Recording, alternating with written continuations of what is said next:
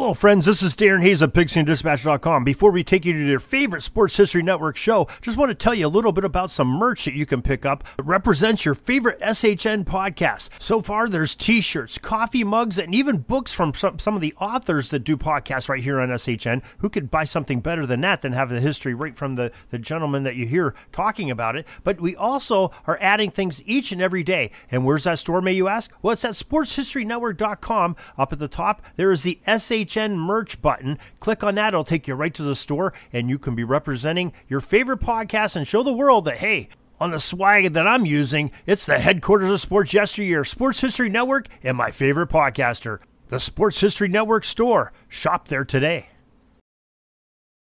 This podcast is part of the Sports History Network, your headquarters for the yesteryear of your favorite sport. You can learn more at sportshistorynetwork.com.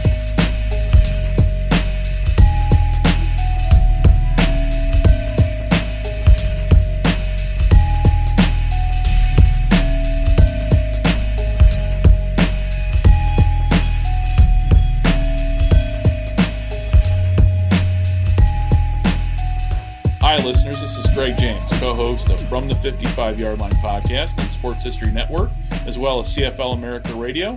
And I want to say welcome to the Sports History Network Showcase, where today I'm your guest host and joined by this show's host, Oz Davis, as well as Darren Hayes, to talk about their new podcast, the Orville Mulligan Sports Writer Podcast. Their podcast is an audio drama that tells the tale of a semi-famous newsman of the 1920s, during which there was a time of great cultural change in politics, fashion, art, cinema, fashion, and especially sports.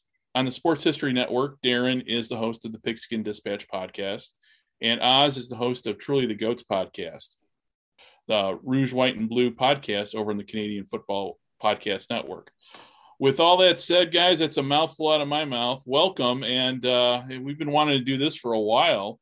And the first episode of Orville Mulligan is out on anywhere you find podcasts. And I listened to it, and I got to say, I loved it. So with that said, let me ask you guys, how did the idea for this come about? Because this really intrigued me, because back in the day, way back before we grew up, radio was the thing. So where did the idea for an audio drama come from? Well, I guess it probably started about a little over a year ago. And, the coolest time period, I think, in the history of United States history has got to be the 1920s. There was so much happening in there. And when you take that into the element of sports history, it's still pretty cool. I mean, you still got some great things happening. So I sat down one day and I was sitting there thinking, boy, how could you portray this great period of history of sports in a different way than just doing a regular podcast like we all do, just give it a different feel, to almost live it. So I went to probably the most creative person I know that's on the podcast realm, and that's Oz Davis. And I presented that issue to him, and I said, we need to do something about this. We know how to podcast, we know how to talk about sports history, but how can we relay this in a different manner to the public? And that was his first mistake. Yeah, I could probably was, but just came up with a cool idea, and we sat down and ground some things out and came up with this character of Orville Mulligan that we plunged in at first into the 1924 sports scene. And I'll let Oz take it from there on some of the creative things that he did with that. Yeah. I'm going to blame some of this on society. The thing is, I'll tell you what I mean by that in a minute, but Darren's original idea was, I guess you could kind of compare it to a short story. Darren had the idea, he just had a conception of a young sports reporter scoring an interview with Walter Camp, essentially the inventor of modern football. But literally, probably by the end of 48 hours, you come up with an entire world around this character. I mean, we came up with a name, gave him this very Irish name. And so a lot of that, the background writes itself.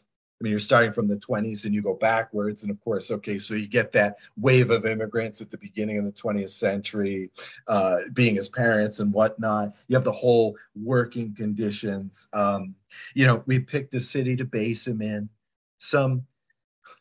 We wanted to go a major metropolitan area, but not one too fast in the public imagination. Right? Like, I think I know Boston pretty well.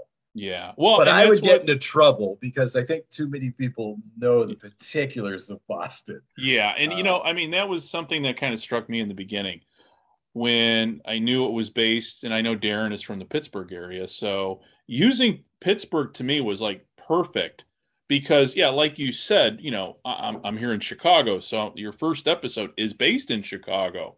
And as a Chicagoan, I didn't hear any errors in terms of location, time, and place.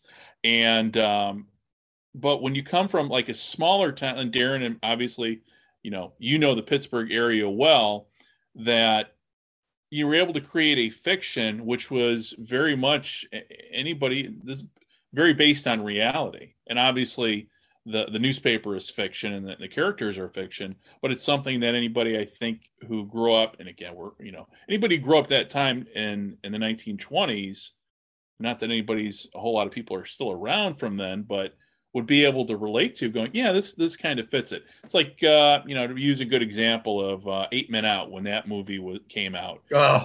Very Chicago.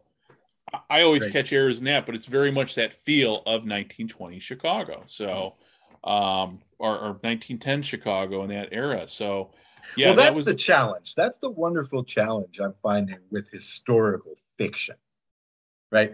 Is that you want to be as true as possible to the reality, right? Like, I can't stand based on a true story and then they take nothing away from it, right? Like you talk about 8 Men Out, okay, which is one of my all-time favorite movies. I think it must be, all things considered, the best sports movie ever made in America, I think, just because of the way that it's so much more than just about sports.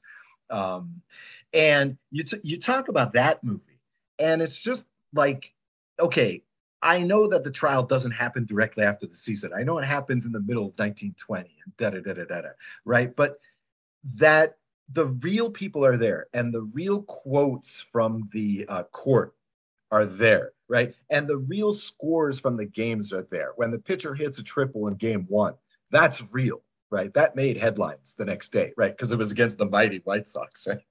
But that's a rabbit hole there. Okay, so for me, that's like the big challenge of the thing, right? We're trying to be as precise as possible, but we really did want to give it the fictional due.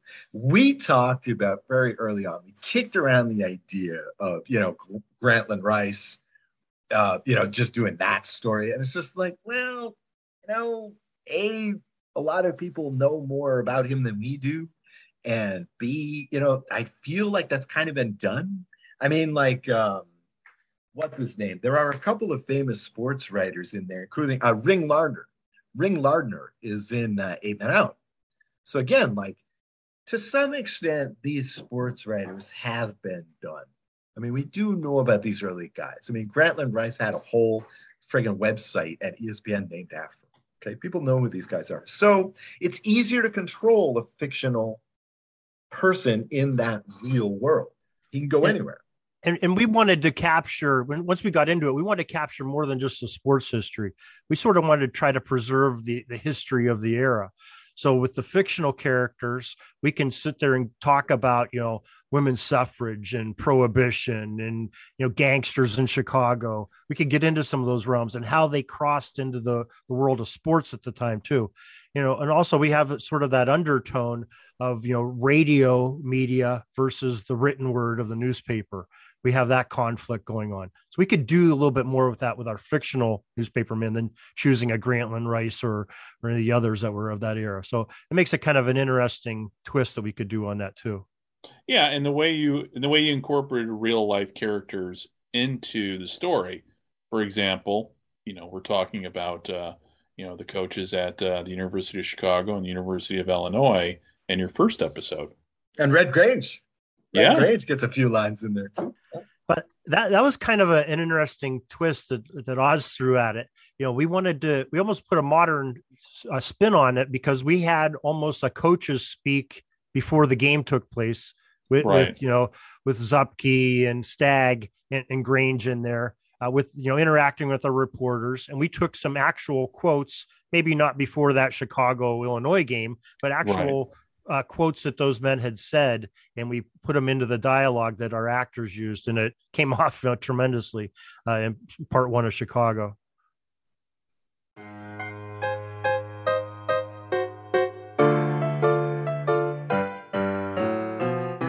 When great events in history occur, do witnesses realize the importance? Looking back on my time now, I realize I was one of the lucky ones, privileged to tell the stories of those times. I'm Orville Mulligan, sports writer.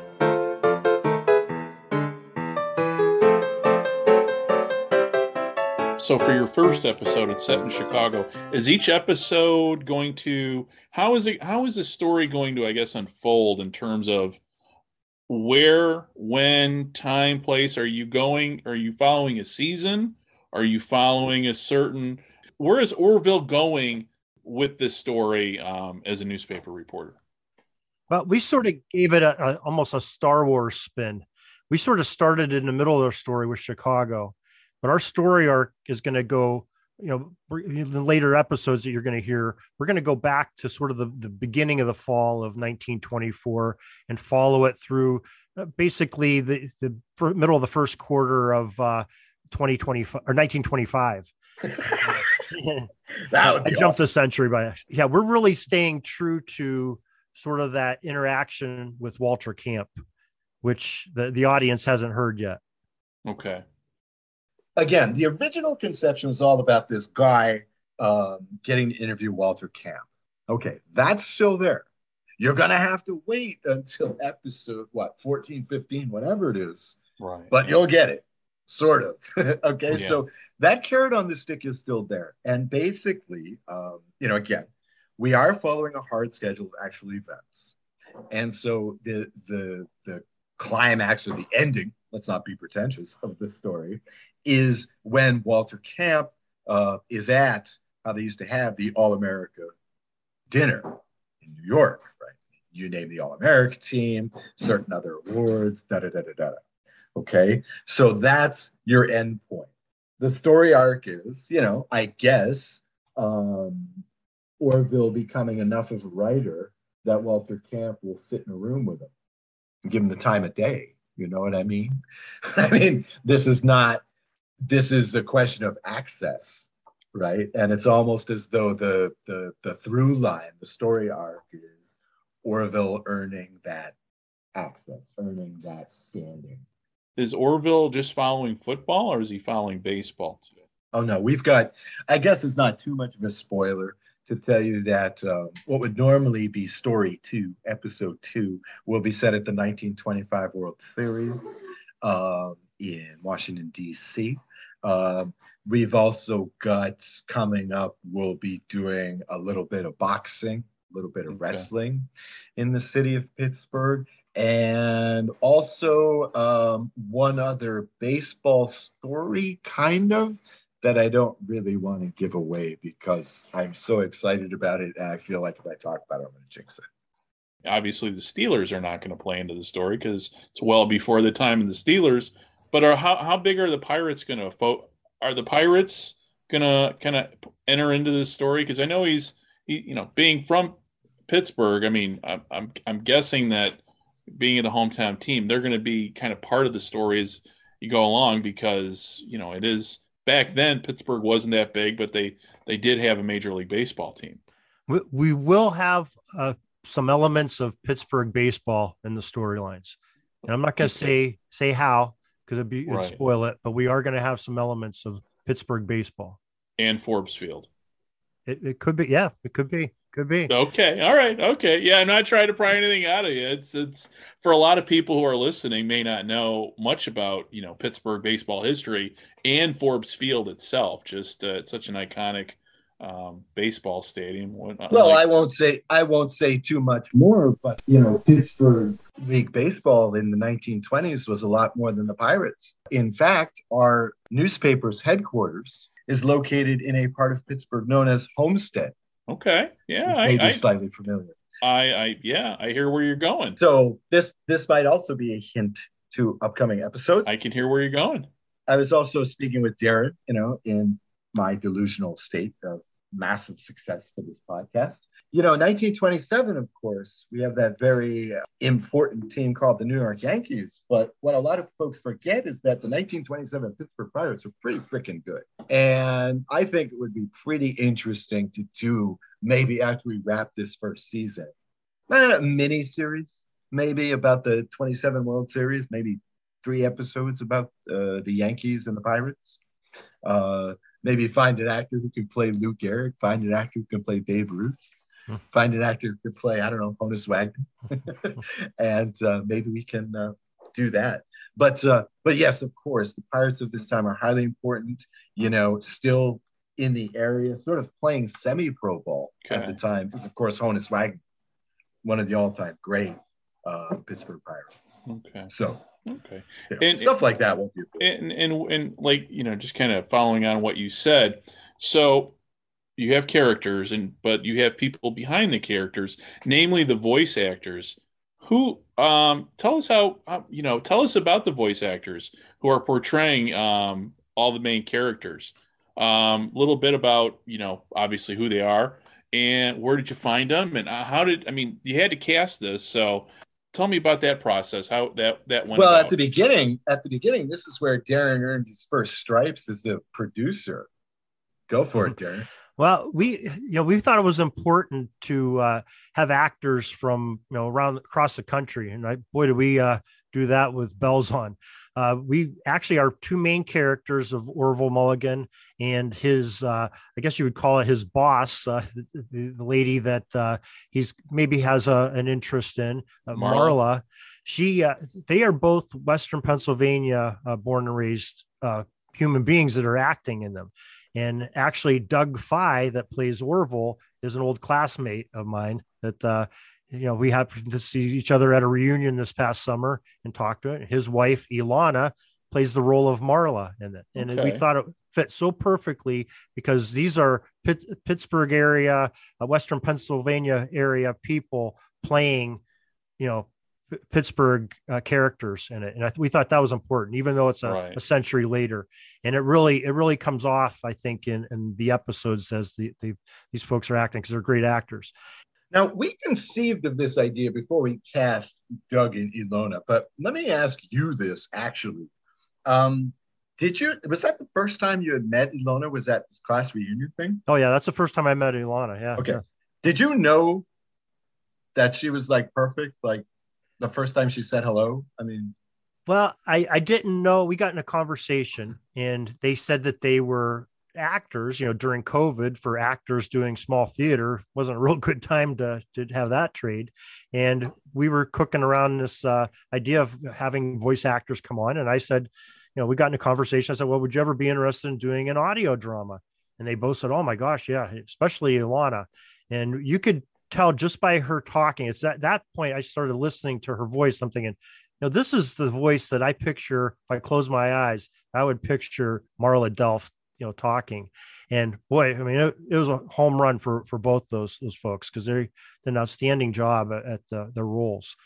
But then we said, boy, we have a lot of other characters we have to fill.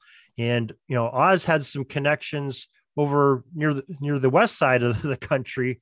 And I'll let him fill you in on those actors coming in. Well, yeah, I've ever since I've always associated with a lot of artistic types, let's say, especially in theater, but also in music and other things, and writing. And so when I went to grad school, my degree is in theater. My degree is in dramatic writing, my master's. And so, I kept those contacts. And so at a whim, I'm like, where could I get like a dozen actors really quickly? And so I hit up one of my friends from Albuquerque. I'm like, hey, we're trying to fill some roles in this audio drama. Do you guys think you could do this for like very little pay? And he was like, sure. And, luckily my friend Eric, who was cast as, the editor-in-chief of the Pittsburgh Guardian, Frank Delft, he's one of these guys that knows everybody. So he whipped up a whole bunch of people really fast. A mutual friend of ours set us up with a recording studio. And we went from there. And the results that he turned in were just stunning. A lot of these actors are like literally professionals. All of them like get regular work, pandemic notwithstanding, in acting. And so we're just really pleased with the results so far. Yeah. Just really great. And, it's gratifying to be at this point in my life because you're able to draw on those connections. Right. And those people have amassed so much experience in their field. And so, it's great to have those connections and it's great to be able to depend on such a high level of talent. Yeah. And so in bringing them all together, how did it work? Did you guys do it by Zoom?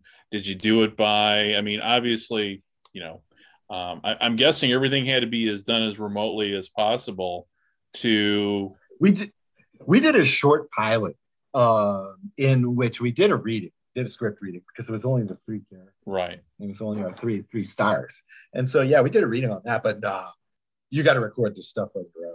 Okay. And the crazy thing is with the Albuquerque folks, the folks down in Albuquerque, he's casting some 24, 25 parts with 10 or 11 different actors, and he's doing them all one at a time. So again, I don't want to give up too much of the magic, but if you think these people are in the same room and reacting to each other, that's me.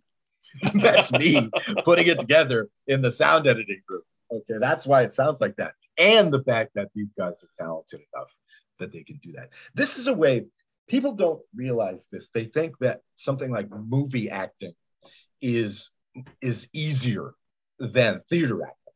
Right? Because theater, you got to go out there, bam, bam, bam, bam, bam. You got to do it for like an hour, right? But movies are like, you have to show up, you have to wake up maybe at a crazy hour, and you have to start from like page 93. Or today it's a page 157 or whatever. You have to come from nowhere and get into that It's space. not sequential. It's so out of, yeah. Right. And that's what these guys all did in Albuquerque. And what a challenge for each of the actors, because they don't have somebody they're really playing off of the conversation with. Sometimes they're doing it by just reading off the script and acting it, and nobody's there to respond to you. And then you got to come up with your next line. Right. So some of them, they all had their little tricks. I'm sure they might have had somebody, off mic reading them lines in their earpiece or whatever. I've heard some different things that they were doing, but just the talent of these actors, it really comes through. And, the magic of podcasting, piecing it together, that Oz did a great job on. Oh yeah. Yeah. You feel like you're there. It sounds insane to do it this way, but let me tell you, during the pandemic, okay, I read about several high market animated shows that had to do this the exact same way. They send the script to the actors at their home. They go in a little sound booth or whatever that they have at their home. They record it, and then they send it in. The guy at Paramount Plus or Nickelodeon or whatever had to staple it all together. So it's really, this is what everybody's doing now. Yeah. Well, it just goes to show you where we're at in general. We're looking back at 100, so the story is 100 years ago. So forward 100 years where we're at technology wise to be able to do this with, when all you really need is let's say a good $500 laptop, a microphone, and a good internet connection. And you guys are doing what back in the 1920s it took, using Chicago as an example, at WGN, which is the major radio station here in town, you had a studio full of musicians, actors, and everything. So it's kind of amazing when at least when I sit there and think about it, going, yeah, what they're doing now, if they, people 100 years ago, would be shocked as to see how we're doing this now, to talk about their time period. That's the awesome thing about doing something set in the past, though. Right. You have these long spaces, right, where people either have to be talking to each other or they have to be doing something other than typing on a screen. Yeah. I mean, that to me, that's awesome. There's so much time there. There's so many settings you can use and all that. And I look at these movies, I marvel at any movie these days that's a fiction, that's not a superhero film, that can actually do something which isn't about the internet. Yeah. Because it's so tempting to just say, oh, well, he just calls him up on his cell phone, it's problem solved. But in the 20s, it's not so easy. When they, in movies, when they break out the yellow pages, look, oh, wow, that's right. I forgot about those. Well, I was going to say that there's some other elements I want to make sure we talk about, that you can hear in the podcast. First of all, is the music. And we have we took some music back from the period, correct? Well, that's what I was just getting ready to ask you, the other elements. So where did the music that is in it, tell us about it. Is it original? Is it public domain? How's it working there? We've got a mixture of both. I mean, we've got some public domain tunes from back in the 1920s that we're playing in the background. A lot of them are themed behind there. But we have our theme song is actually a more modern respect back to that time frame. And it's by a fellow podcaster on Sports History Network now, but at the time he wasn't. We have Bruce Smith, who does the Dayton Triangles podcast. I had been doing some research for Pigskin Dispatch on the Dayton Triangles, trying to find an expert to talk on them. I came across the Dayton Triangles podcast and Bruce Smith and listened to, he has this little ditty playing under, and I came to find out after talking to Bruce, he's a musician and he makes jingles and things for podcasts and others. And I said, I love your piano rag is what he calls it. I said, we would love to have that in our audio drama. So we bought the licensing to use that song. That's what you hear, the little piano pieces at the beginning of every episode. We have some talented friends that I've used on Pigskin Dispatch, the Monroe brothers, Gene and Mike, and they've put together some music for us during some train scenes that we have in different episodes. And we also have the very talented friend of Oz, of David Liso, that's actually taken some of Bruce's work and put some modern spins and put some different music genres to it, of that what we call the Dayton Rag theme song. All of this done with Bruce's permission, of course. Here's another guy I know from Albuquerque, New Mexico, and same thing. He remixed my theme song for Truly the Goats. And, he did such a nice job for that I was like, hey, all we got is 2 minutes of theme song here. We want some incidental music. Can you do it? And so he comes back to me. He gives me like a string quartet version. He gave me this Spanish guitar version, which is what we use for the outro credits now. He gave me like it's almost like a dirge. It's this very like slow, sad version of the song. And, it's this very happy, ragtime kind of jazzy. And Dave Liso just turned it into like this goth thing, It's tremendous. I still don't know where I'm going to use it, but it's a great piece of music. Other than that, man, I've been Frankenstein in the basement on some of this stuff. Yeah. Because the thing about public domain music is you can remix it. And with my, free software, my sound software, I make remixes. Yeah. Of this stuff. I put modern beats. I cheat. I'm putting modern beats behind this stuff. I'm cutting it up and stuff. I'm putting in samples of Joe Biden and stuff. It's great. Great fun.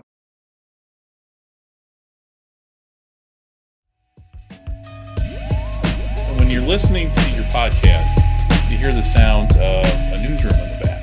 Tell me about that process, incorporating that. Oz or Darren, were you sitting on an old manual typewriter somewhere and just pounding out sound and recording it? How'd that all work? There's a lot of stuff out there.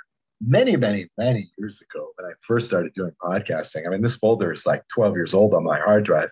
I found a folder called 1001 Sound Effects, but now that's up to like 1,600 sounds. Okay. You can just find this stuff anywhere. for the newsroom, that's actually like 4 ticker tapes going at different speeds, going on and off, overlaid against each other because they have 4 ticker tapes in the office. Something like, the typing is a particular favorite of mine because, I found the typing. There's a bunch of like typing sound effects, MP3s you can easily download from online. And so I found one of those. But for Marla's typing, since she's so much better than everybody else, she's, I think, 25% faster and 25% louder. And it's one of those things that I don't think you'll notice if you're just like a casual listener or whatever. But I think that subliminally, it does put in that message, that she's a superwoman. Right. Because she is. This is my biggest failing on this thing, I think, as a scriptwriter, is I love Marla too much. I'm afraid I'm giving her too much time in this podcast, which is called Orville Mulligan. So I'm really having to restrain myself from that character. She's the first character I've had in a long time who really writes herself.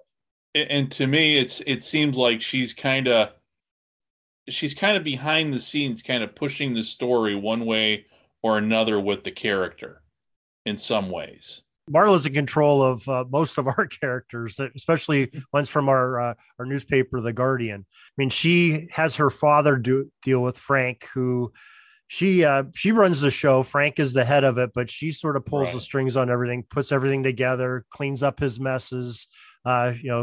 She's sort of that voice of consciousness to a young Orville who's getting out in the world and seeing a lot of things and doing some things maybe that are a little bit promiscuous, but Marla sort of sets him straight on a lot of things, tells him when he's doing wrong. So she's sort of our balancing beam in the story, and a lot of things center off of her, like Oz says.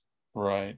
And so so for the script writing, and I'm guessing, how does it work with script writing? Is it both of you doing the script writing, or how are you guys doing the script writing? And also, what's the research process? Because in order to make this thing authentic, and there's got to be, and I know both of you, God, you guys are both walking encyclopedias, but when you've gone to write stuff down, what have you had to refer to other than say newspapers.com from the era? My favorite website, newspapers.com. Yeah, we'll get a shameless plug in there for the network.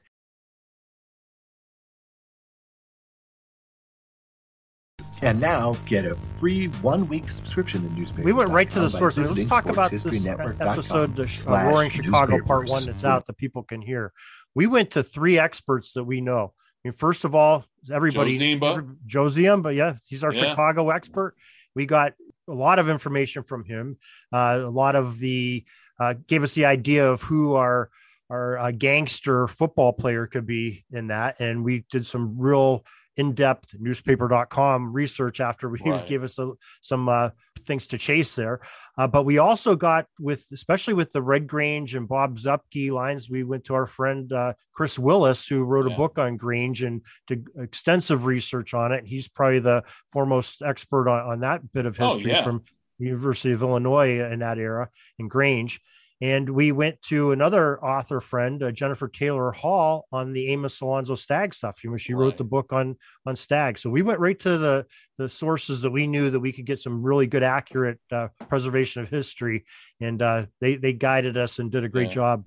That's just in that one episode. So we're doing that on most episodes of getting some historians to help us out. Well, for this first episode, since it's based in Chicago, I'm listening to it.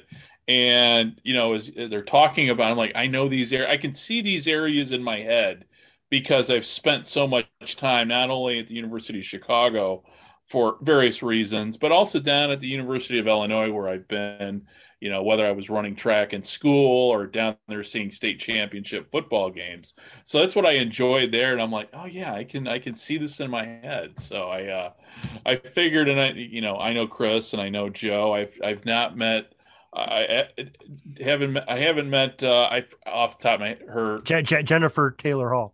Yeah, I haven't met her, though I have listened to your podcasts that have talked to her. But so I can feel the authenticity coming through. And just knowing Joe as well as I do, it's like, yeah, they're, between Joe and Chris right there, those guys will definitely nail it for you in terms of those, place and character. Yeah. Now, as far as the script writing, I'm a novice at it. We have the guy that's sitting here in this conversation that has a degree in it, so he's teaching me a little bit about script writing and storytelling. But we're passing ideas back and forth on every episode. Oz is writing an episode and bouncing things off of me. I'm writing another episode, bouncing things off him, and we're going through a whole rough draft process and going the whole gambit. There's hours upon hours on every one of these episodes, just in the writing aspect and research. Oh yeah. I mean, I would assume, you've got a 30-minute episode out right now, and in order to prepare for a 30-minute episode, literally weeks worth of work goes into it. Oh, if not months. Most definitely. And I don't know, this is a big reveal, but that part one, why we call it part one Chicago, because that was originally, we were going to have that all three of these parts be one episode.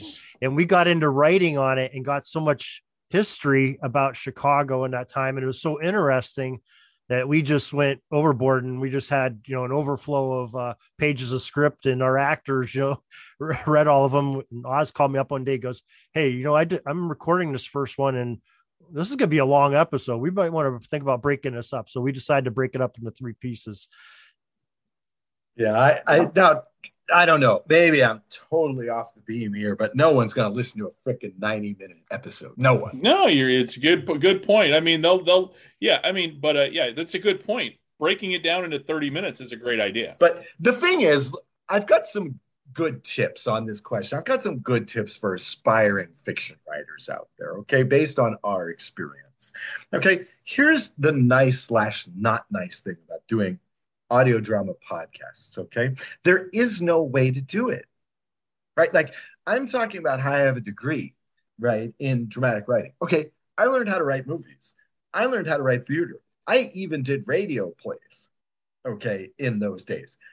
But I never learned how to write a podcast audio drama because there is no way to do it. Well, that's what I was going to ask you, is there anything else similar out like this? Because I've never seen any sports audio. Sports fiction. Right. Not really. So you go back to the basics. Okay. And here are 2 good basic rules that everybody can follow. 1, do an outline. Nobody likes to do an outline. Do an outline. Okay. In the movies, they call it a treatment. Do your whole story on like minimum 2 pages, right? The whole thing from beginning to end, any key quotes you want in there. And anybody can do this. And this is what one of the things that we've been doing on this podcast is. We go, okay, you want to write a story for us? We know you don't know how to write a script. Write us 2 pages of a story, right? Give me 2 pages. This is what we had Joe Zimba do. All right, help me out here. Give us 2 pages on, Frank Reagan and the Reagan Athletic Club, right? Which is where part of the story is based, where Act 3 is based, basically, the story. Okay, anybody can do that. That's the first thing. The other thing is, don't worry about budget constraints. Okay, don't worry about what you can and can't do. All right, write everything. And this is where I kind of got into trouble on this script, is because I just wrote everything. And then I looked at it and I'm going, how am I going to do some of these sounds? Okay, but you will find a way, especially in this audio medium. Jeez, it's so much easier than in a visual medium. You're only working in one dimension, sound. Right. You don't have to worry about how it looks. It doesn't have to look good. So these are 2 things that every writer can do in a fictional format. And that's pretty much how we've been doing. And yeah, I'm kind of being a teacher to Darren here.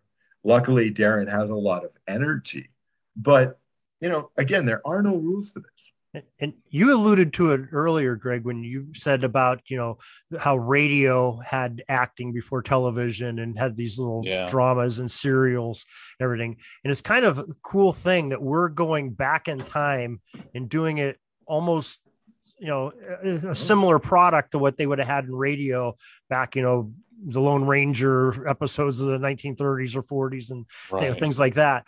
And telling a story with just audio, and and we're actually talking about a time period that happened just before that. And that's what's so cool about this. It takes us back and allows us to do that. Yeah. Well, I mean, it's the, we live in a world where, let's face it, radio was king before television. And then there was television, and then there came the internet. And now we're getting to a point now, technology-wise, that we're getting away from television. Everything is kind of like what we're here. We're all three of us are on a computer talking face to face, and podcasts have kind of in a way brought radio back. If you ask me, I mean, last night I was driving home and I wasn't in my car, I was in my wife's car. So all we had was the radio, and you just kind of zooming around going, there's not a whole lot on it. But the great thing with podcasts is all of us can own our own radio station or be part of a network like all of us are. And of course. Dude, what is Joe Rogan doing? What is Joe Rogan doing 20 years ago? What is Bill Simmons doing 30 years ago?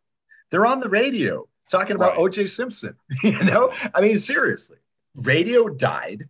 Okay. But there's obviously this call for audio because people drive so much, they jog, they go to the club. Obviously, nobody cares about music. Right. So obviously there's this call for the audio format. Yeah. Audio has come back hard. Real. Yeah. Audio. I mean, nobody was talking about audio until podcasts came out. And then it's like the latest rage. Did you hear what Joe Rogan said on his podcast?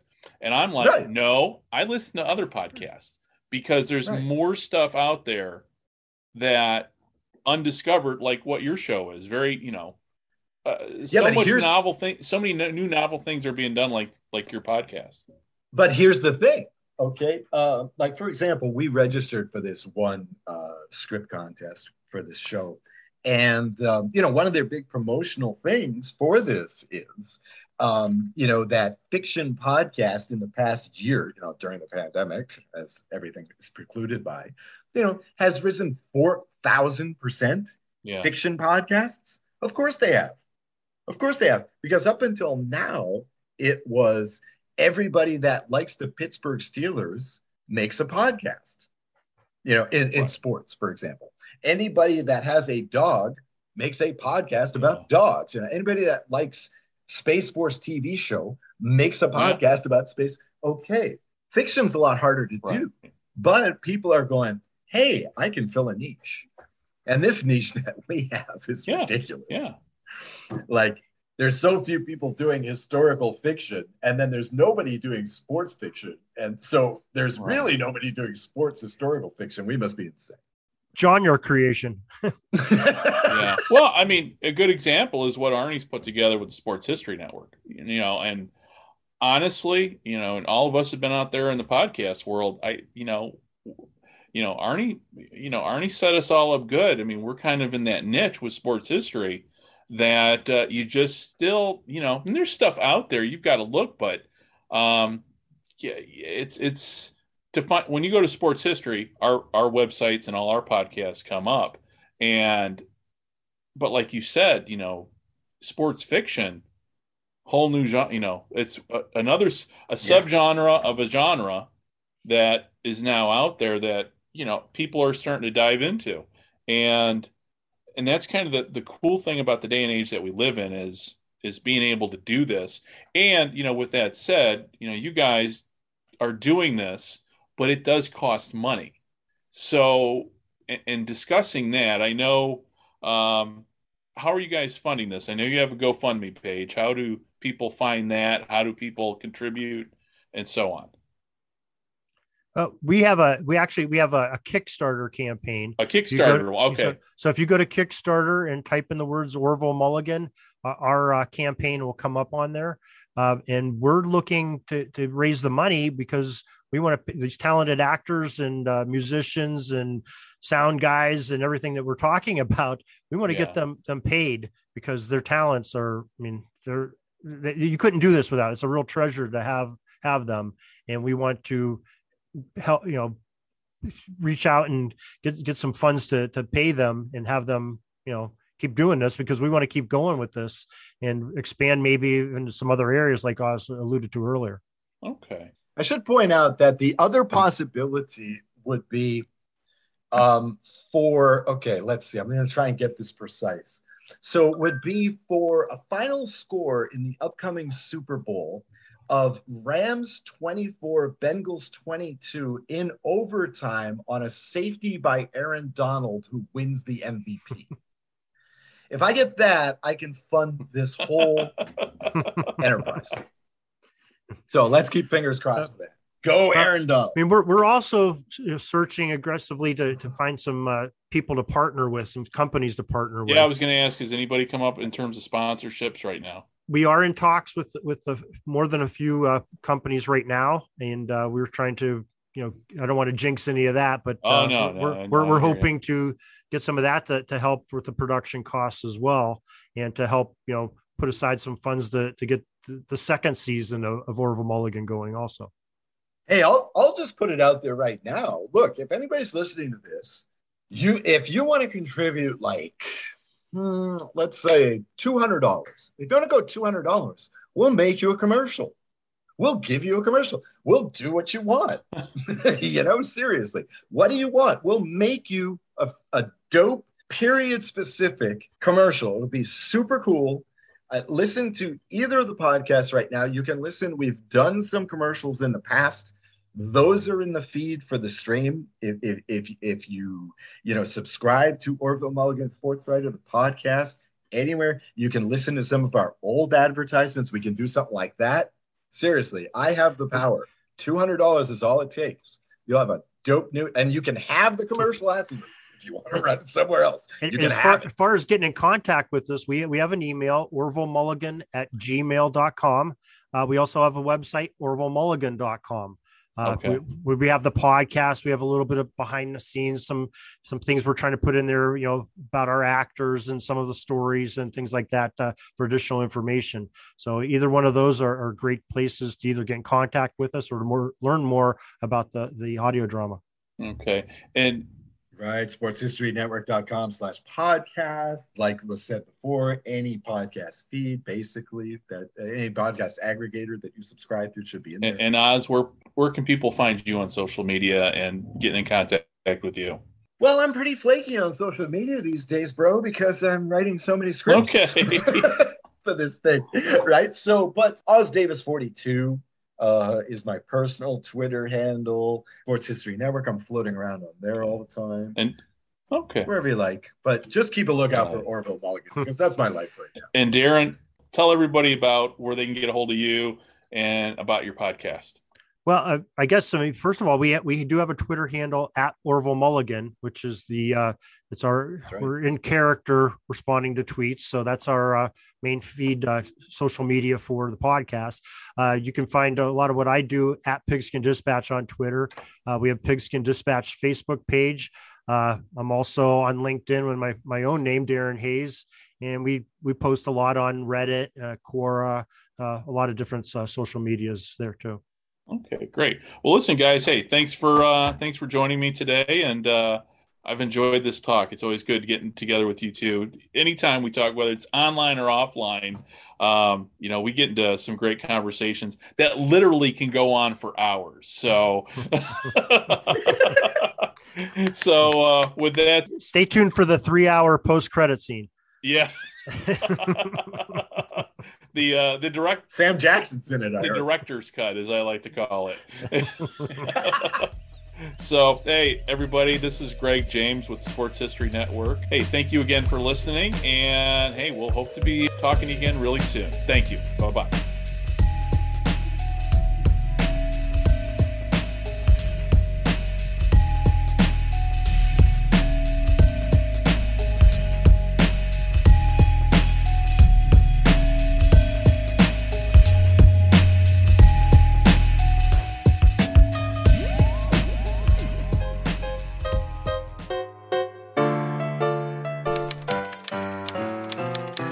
Put up my replica 1909 World Series program poster from Row 1 brand, and that's all it took for Marla to do a complete redesign of the Guardian offices.